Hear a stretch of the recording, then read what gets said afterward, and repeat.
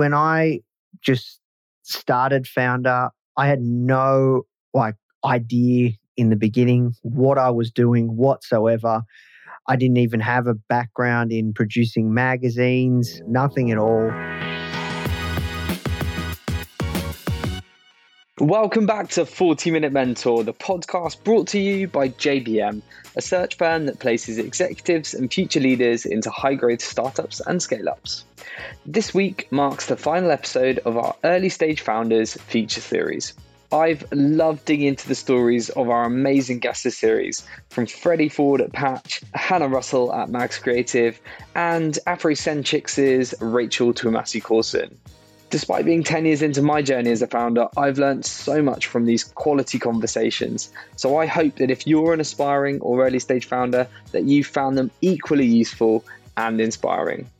Before we get into Series 8, which launches in a couple of weeks, our final early stage founder story is with Nathan Chan, the founder and CEO of Foundr, a global media and education company that connects millions of people with some of the most successful entrepreneurs of our generation.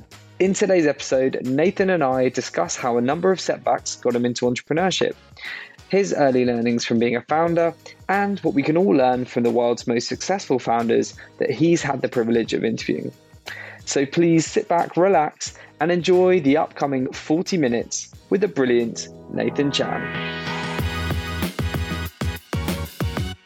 Nathan, welcome to 40 Minute Mentor. How are you today? I'm good, thanks, James. I'm excited to be here. It's 7 p.m, just starting to finish up my day, and really excited to be here. Thank you so much for your time.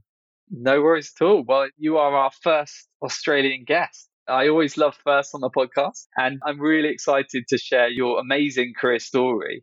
So to help our listeners get to know you a little bit better, we'll start off with some quickfire questions, which we always like to do. So could you finish these sentences for me? First of all, one of my daily habits is? Eat porridge for breakfast every morning. Oh, that's a good one. That's a great start to the day. I like that. My first ever job was? First ever job was delivering pamphlets, like doing a paper run, basically on my bike. A classic first job. I wish I could be better at? Leading people.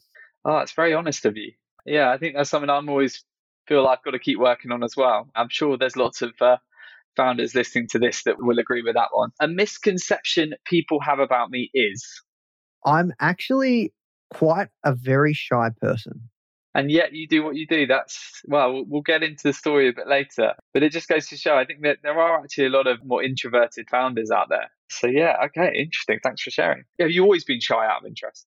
Yeah, always naturally, but I'm pretty good at hiding it.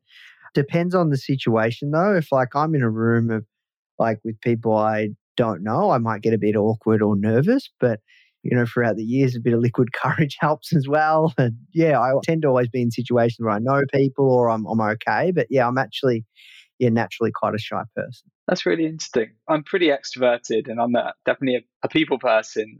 But I actually, there's a lot of times where I'm in a room of lots of people. It's often imposter syndrome is my downfall, where I kind of feel I don't have anything to say. So I kind of go within myself a bit, which is interesting. It just goes to show even people like us that record lots of podcasts and talk to lots of people, you definitely have your shy moments. Something I wish more people believed in is? That it's possible to start your own business, and really it's possible to live life on your own terms. That's a great answer. Thank you, Nathan. And finally, can you share something that we wouldn't learn from your CV? So that could be a failure or a setback that you've learned a lot from. Yeah. So for me, basically, when I just started Foundr, I had no idea in the beginning what I was doing whatsoever. I didn't even have a background in producing magazines, nothing at all, nothing about design, editorial.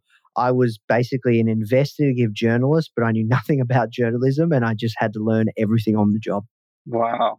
Oh, that's inspiring to see all you've achieved despite not having some of that experience and skills. And I think says a lot about your tenacity, and hopefully it's inspiring for anyone else that's about to embark on an entrepreneurial journey at the moment. So we're going to dig into that story. Thank you, Nathan, for sharing some of that. I feel like we've already got a snippet into your life and career, but before we talk about Foundr, I'd love to explore sort of what led you to getting into entrepreneurial life. So I think you started your career in IT and then were looking to pivot industries, but didn't have that much success. So can you tell us a bit about the journey and how you ended up starting your own business? Yeah, so pretty much, James, I was never a high achiever throughout my life. Like, honestly, Foundr is my biggest achievement yet. And before Foundr, I never really had that much ambition, right? Like, just being honest with you, I saw, so many people starting businesses around 8, 9 years ago. Like 8, 9 years ago,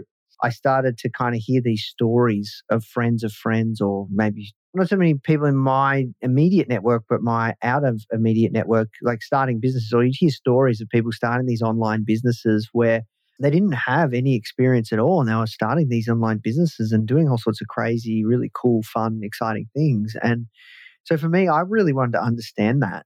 So pretty much I started the magazine to effectively teach myself, and was an investigative journalist, kind of finding out how everyone, or how people were starting to create these online businesses, and how you can create a business with no skills or experience whatsoever in whatever it is you're doing.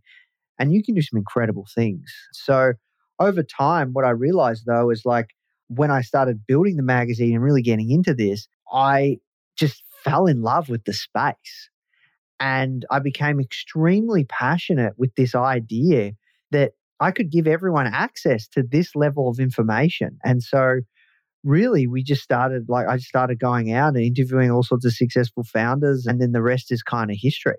But that's kind of how I started Foundr. It was really scratching my own itch, first of all, wanting to understand what it took to start or grow a business. And then over time, it became so much more. Amazing. And I think given what we do as an industry in the recruitment space, we have to deal with lots of knockbacks every day, lots of rejection. I know that your story wasn't plain sailing in the run up to creating Foundr. So what kept you going, and what does keep you going when you get rejections and failures? Like, how do you overcome those knockbacks? I find what's really, really, really powerful and helpful for me is I like to put myself out there and make promises. And I don't like to be a person that says something but doesn't do it. So I make sure whatever promises that we make to our customers and community, we keep it.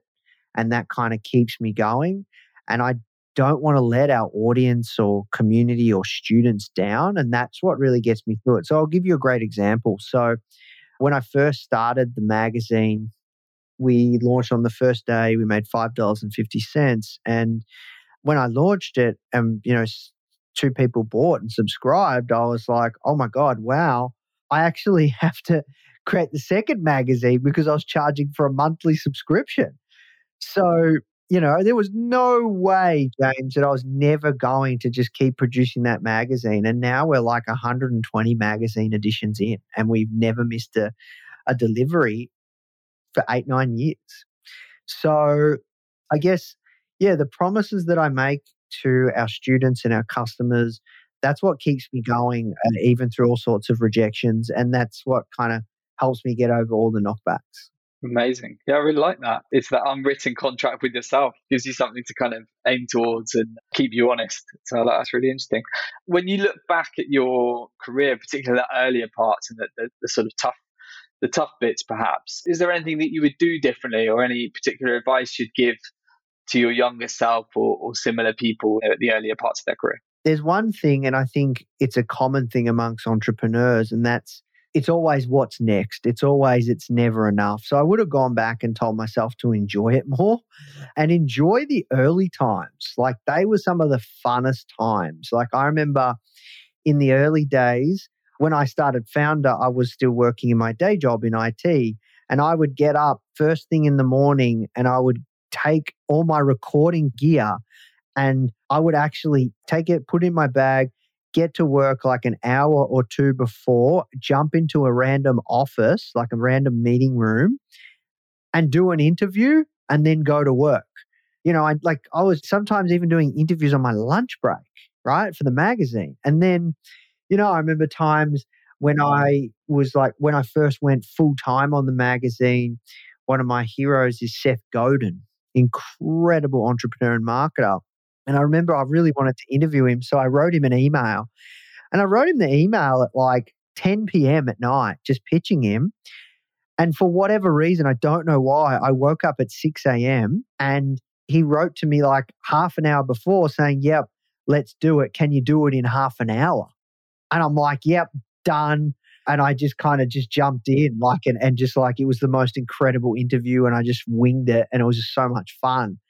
I wish I would have told myself to, really stay focused on our students and our customers and what they need. I think that's incredibly important. Not to say that we haven't, but I think it's easy to forget. And I wish kind of we doubled down on product in much earlier times. Yeah, so those are a few things. No, it's really interesting. And I think enjoying the journey is actually a really, really good point. I think I just so stressed at points of the first 5 years of building JBM that I lost sight of some of the wins and didn't really celebrate any of the wins, and just kind of was just so worried about, getting to the next day and the next challenge and hitting the next milestone. And you forget this is, life is precious and short, and actually you can easily let some of the amazing things and some of the amazing learnings kind of pass you by just because you're so in the grind of just kind of building. And I think that's something I totally agree. And I think if I was to start again, I'd try to enjoy it a bit more and definitely try and look at it through that lens now. We've already kind of sort of had a bit of a snippet into Foundr, but for anyone that hasn't heard of the business before, can you tell us a bit about, what the business does, what your mission is, and how it's evolved over the years? Yeah, for sure. So Foundr is really an educational platform where we get real founders, or what we call legit founders, to teach you how to start or grow any business. And that's really taken us on a journey. Like, it's really been based on like how we can best serve our community and students. So whether it's through our magazine where we first started, to now building, the best online educational platform or edtech platform in the world for entrepreneurs. That's kind of who we are and what we do. Amazing. And I know you've gone from a sort of bootstrap startup to a media and education empire that's accessed by millions of people looking to be inspired by some of the world's most successful entrepreneurs. Very similar mission to our own here at 40 Minute Mentor. What have been some of the most pivotal moments in that journey? And how have you decided to diversify your offering over the years? And when have you known the right times to do that? So look, there was one really key pivotal moment, and that was launching our first course program.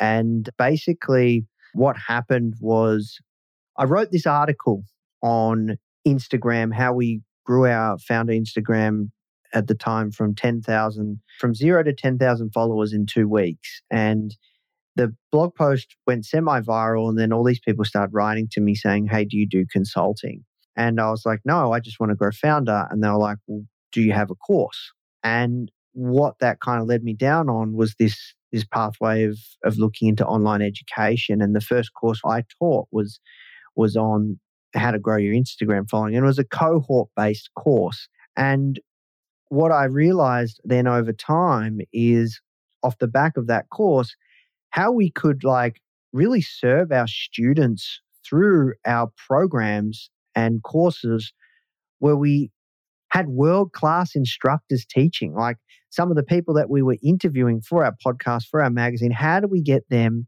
to teach on and build out this platform? So that was a pivotal turning point.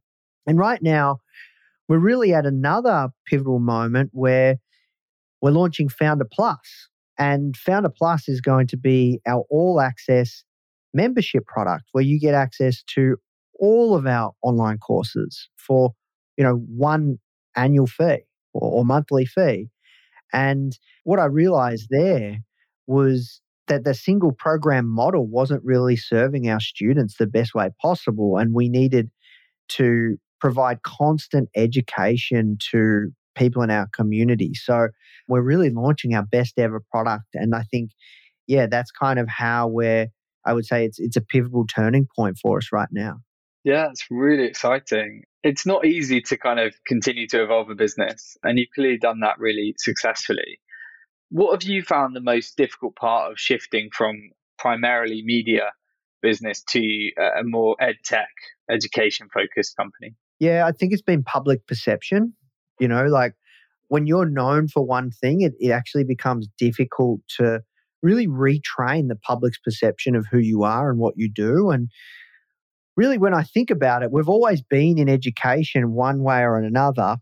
And over time, we'll continue to double down on the brand. We'll continue to, like what people see. And I think it's going to be a journey, but eventually, like there's a lot of companies just like you guys right now at the 40-minute mentor, right? Like you have a, recruitment agency, right?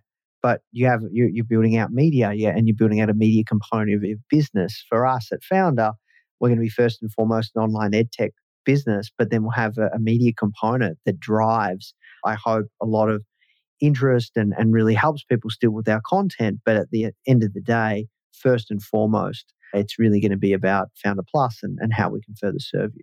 Amazing. No, I really, really love that. And yeah, I think some of this stuff comes very organically, and it's really just about adding more value. And sometimes you just got to be bold and go for it, don't you? And try new things and keep listening to your customer base. And I think that's definitely kind of how we've evolved to do more and more content creation. And it's been really additive for our company and actually goes really hand in glove with the exec search and recruitment stuff we do.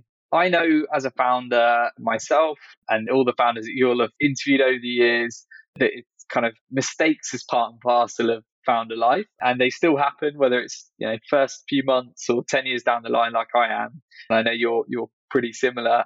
It's all part of the journey, all part of the fun, you could say. What would you say have been some of the biggest mistakes you've made over the years, and what have you learned from those mistakes?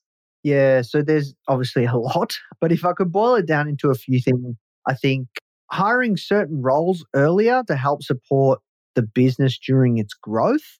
I think, that's been some great lessons around kind of how do you consistently level up your team and the people around you and bring in great experienced people that can kind of help the business go to the next level or even just, really focusing on just having the right team and the right people on the bus. I wish I knew that earlier and done more things earlier there. I wish I had pivoted to Foundr Plus earlier, to be honest. Like right now, it's so clear to us that this is the best product that we can put out into the world when it comes to entrepreneurial education. And that's where we want to focus all of our attention. So I wish I had done that sooner. I was sued for trademark infringement in the early days of starting Foundr. Yeah, it was an interesting one. But look, that was a blessing in disguise. All these things, like in terms of mistakes, they will become blessings, right? So you just kind of have to work it out as you go. But yeah, I wish I had been a little bit more conscious of what I first called the brand. I mean, it's great to hear something because I think we often learn so much from our failures and hopefully don't make too many of them twice. But it is part of the journey. I think it's one of the reasons we want to talk about failure on this podcast, because we want any aspiring entrepreneurs or founders listening to this to kind of not make the same mistakes that we did. So it's great to hear some of the things that you learned a lot from. You have interviewed some of the most successful founders there have been in the world, the likes of Richard Branson. I know you spoke to him pretty early on in your journey. And you mentioned Seth Godin as well. He's obviously a real legend. How did you get those sorts of high profile leaders to interview them? And what advice would you have for anyone else listening that's got big dreams, whether it's to interview or land as clients, really high profile individuals? I think there's a few key things. The first is you have to work out what that person wants and align with what that you do. I think that's really key. So as an example, for Richard Branson, to get in touch with him, to get him on the front cover of Foundr, I worked out, that Penguin Random House, the book publisher, they want to profile their authors and they want to get them more press. So I reached out to them, and then off the back of that, I got the ability to speak to his head of PR. I didn't email her, I called her up. I think there's a lot of weight when you call somebody on the phone or want to speak to them. It's so easy to get caught behind emails. It's safe. It's easy. It's easy to type an email and press send. And you have to have a considered approach as well when you're reaching out to that person and what your ask is. Like with Richard Branson, I didn't say I want to do an interview. I said, I'd love to do an interview with you to talk about how you've built Virgin and had all these incredible successes and really share with the next generation of founders, how you come up with incredible business ideas, how you validate them, et cetera, et cetera. And also the fact that, your first business venture was actually a student magazine and, we're a fledgling magazine. And I'll always be forever grateful that he gave us that opportunity and gave us his time. Another thing to think about as well is finding that gatekeeper, finding the right person. For me, is Richard Branson's head of PR. You've got to find the right decision maker. You talk about finding, landing a big client. Who's the big decision maker? Who's the person that you really need to get in front of, that they're going to put that forward to that person or that company or the decision maker that's going to make that decision. I think those are a few key things when it comes to, I guess, landing high profile guests or clients.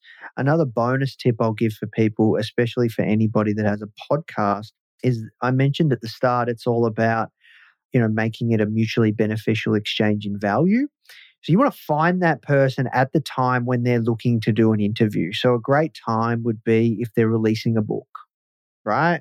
So a great hack is on Amazon. There's an Amazon books coming soon list, and you can go on there and you can see all the books coming. And that gives you at least a 6-month runway to pitch the person or that you might always want to interview, or one of your heroes, because, a lot of your heroes write books, right? So, or thought leaders or whatnot. So that's one tip that I would give to people, which I think is a pretty big game changer. But then, at the same time, it doesn't have to always be a book. I remember to interview Tim Ferriss. He was launching his TV show, and I had a relationship with the person that was running the press for it. And so it was actually quite easy to just tap, either that person tapped me on the shoulder. I can't remember, it was a while ago now, probably 5-6 years. It was either that person tapped me on the shoulder, or I tapped them on the shoulder and said, "Hey, I heard you're doing the press run for Tim's show. We'd love to speak to him and do a front cover feature and do this and do that." And they said, "Yep, done. You got 30 minutes. There's the schedule. Bang, off we go." So, but it comes down to kind of finding what's in it for that person and looking for that mutually beneficial exchange in value. So I hope that kind of answers your question, James. Yeah, it's a great answer. And I think there's so much in there for anybody, whether it's podcast guests or getting people involved in your business in some other capacity, whether it's as an ambassador or someone to interview. I think, frankly, the Amazon book one is a tactic I think I might adopt. But I think you can also dream big. I think I never believed that, half the guests that we had on the podcast would ever come on. And I think sometimes you got to be creative, you got to hustle, and you got to, as you said, be quite proactive and considered in how you do it. And then I think a lot of it is about that very thoughtful, considered and tailored approach, because they do get asked for a lot, and you got to value their time and make sure there is that value exchange.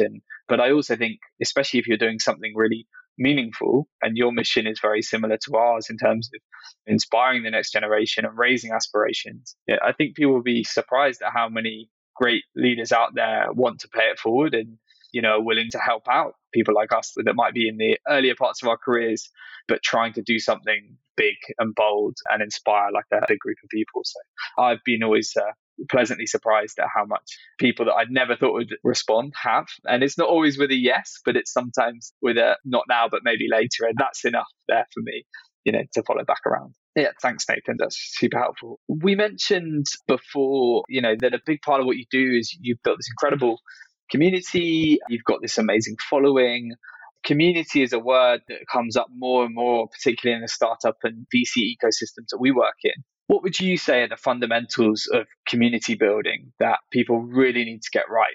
Well, look, when you think about community, it's really about kind of like, how do you build relationships at scale? And when I say relationships at scale, the relationship that person has with your brand, product, or service. So for us, I think it really comes back to just the basic stuff of caring, right? And to be honest, when it comes to us with community building, we have a large following on Instagram as an example. And that was a big authority piece for us. But at the same time, the goal's different now. We're really trying to double down on community and double down on the relationship we have with our community. But I think it comes down to caring. It comes down to serving first many times and then asking later. I think that's a big one. And then I think it comes down to listening, right? Really listening to your community, giving them a voice, giving them the ability to not only share feedback, but having a two-way conversation and then empowering your community to drive things. To be honest, this is an area of development for us at Foundr. I think, this is something that we're talking about a lot and thinking about a lot, and we're doing a lot in this space, which I'm really excited about. No, that's amazing. Somebody once said to me that one of the best signs of an amazing community is that it can exist without the person that created it or the business, that because it's just there and it's interacting organically. And I think there's a lot in that. And you clearly somebody, and your company at Foundr is clearly a place that can build very engaged communities. And I think it's just a wonderful thing to see evolve. And it's something that we're always looking to do, particularly with the podcast, actually. We just people that love hearing these stories really have that kind of desire to keep developing. And it's wonderful to bring some of those people together just to swap feedback on stuff and hear their thoughts and get their perspectives on what they want to hear next. For me, that I get a lot of satisfaction out of hearing those and getting that feedback, even if it's sometimes it's not always positive. Sometimes you have to hear some blunt truths, but that's often what makes you evolve things and make it better. You referenced there this big Instagram following you guys have, and social media is a gift and a curse. And I know growing a following is definitely not easy. And it also can be seen as a bit of a vanity metric compared to other things that one considers when looking at business. So how do you measure the true impact from your community, from your social media following, more than just the kind of the follower numbers and all that sort of stuff? Look, it depends on your goal, right? Because I agree, your social media following can be seen as a vanity metric. It depends on your goal. Like for us at Foundr, we wanted to build a large following, and for us, it was a real driver for the growth of the brand. Like still to this day, even on Instagram, we poll all of our students that enroll in our, any of our programs or courses. And the number one place that people first hear about us is Instagram. So for us, it was, how do we, have a large following from an authority standpoint, but now that goal is changing, right? And we have that, but now that goal is different. And, you really need to understand why you're in the game, right? You really need to understand that. So, yeah, it is tough to measure otherwise. Totally. I'll be honest, my wife runs a business via Instagram in the interior space, and it's been I am a total novice. We've never really cracked it, so it's kind of almost a bit embarrassing to have somebody that's got a very engaged, successful business with a large following, and then we've never cracked it. But I think it's also there's different channels, I guess, and LinkedIn's definitely are the one that lands best for us. But I have huge admiration for anyone that can build such a great audience on that. So kudos to you for that. We're sadly getting towards the end, Nathan. I really want to talk to you about given what you do, given what we do, I want to talk about some of the founders that you've spoken with and some of the advice that you've had. So we talked about Richard Branson. I'd love to know from all the other high profile leaders that you've met over the years, who's left the biggest impression on you and why? Look, there's been so many, James. I'll give you one that comes to mind, and that was Scooter Braun. Do you know who Scooter is? Yeah, it's that Justin Bieber's manager. Yeah, so I interviewed him only, I'd say, about 3-4 months ago. And just what left the biggest impression on me with him was just how he'd been on this journey of self-discovery and really just this journey of just, I guess, kind of extreme personal development, extreme personal growth, and his level of vulnerability that he shared on that interview. And it was just incredible. It was definitely one of my most profound or kind of just like wow moment interviews. Another one was with Joe Gebbia, one of the co-founders of Airbnb. I asked him a question. I don't always ask this to founders I interview, but sometimes I do, just out of curiosity. And I asked him, is it ever enough? And he said to me, no. And I find that interesting because you've got someone that's built, one of the largest companies in the world saying it's everybody knows it and everybody uses it, and it's still not enough. So yeah, those are a few things that come to mind. Wow, incredible. Yeah. I think that both those things are very interesting, and they resonate with me a bit, because I think some of the very best interviews that I've ever had on the podcast have been when guests really are so open, because you really, we're all human. And I think there is a bit of there's that hustle culture in founder life and startup life. There's that bravado that comes with it. But the truth is, it's hard, and, you make a lot of sacrifices. And we actually, I know you're the same. We want to show the realistic view of things, and sometimes you need that vulnerability to just show that it's tough, and whether it's someone being a bit emotional because that it's come at cost, or whether it's just things in their life that have left a real mark on them. I think it's so nice to see that. And I think in this day of like media trained people, you can get a lot of like cut, copy, paste answers. So I think it's so refreshing. And this is why I love talking to people like yourself, Nate. It's just lovely to have just a really open discussion. I think that always makes for the best interviewers. And that's very, very interesting about the Airbnb founder. I know a lot of people like that.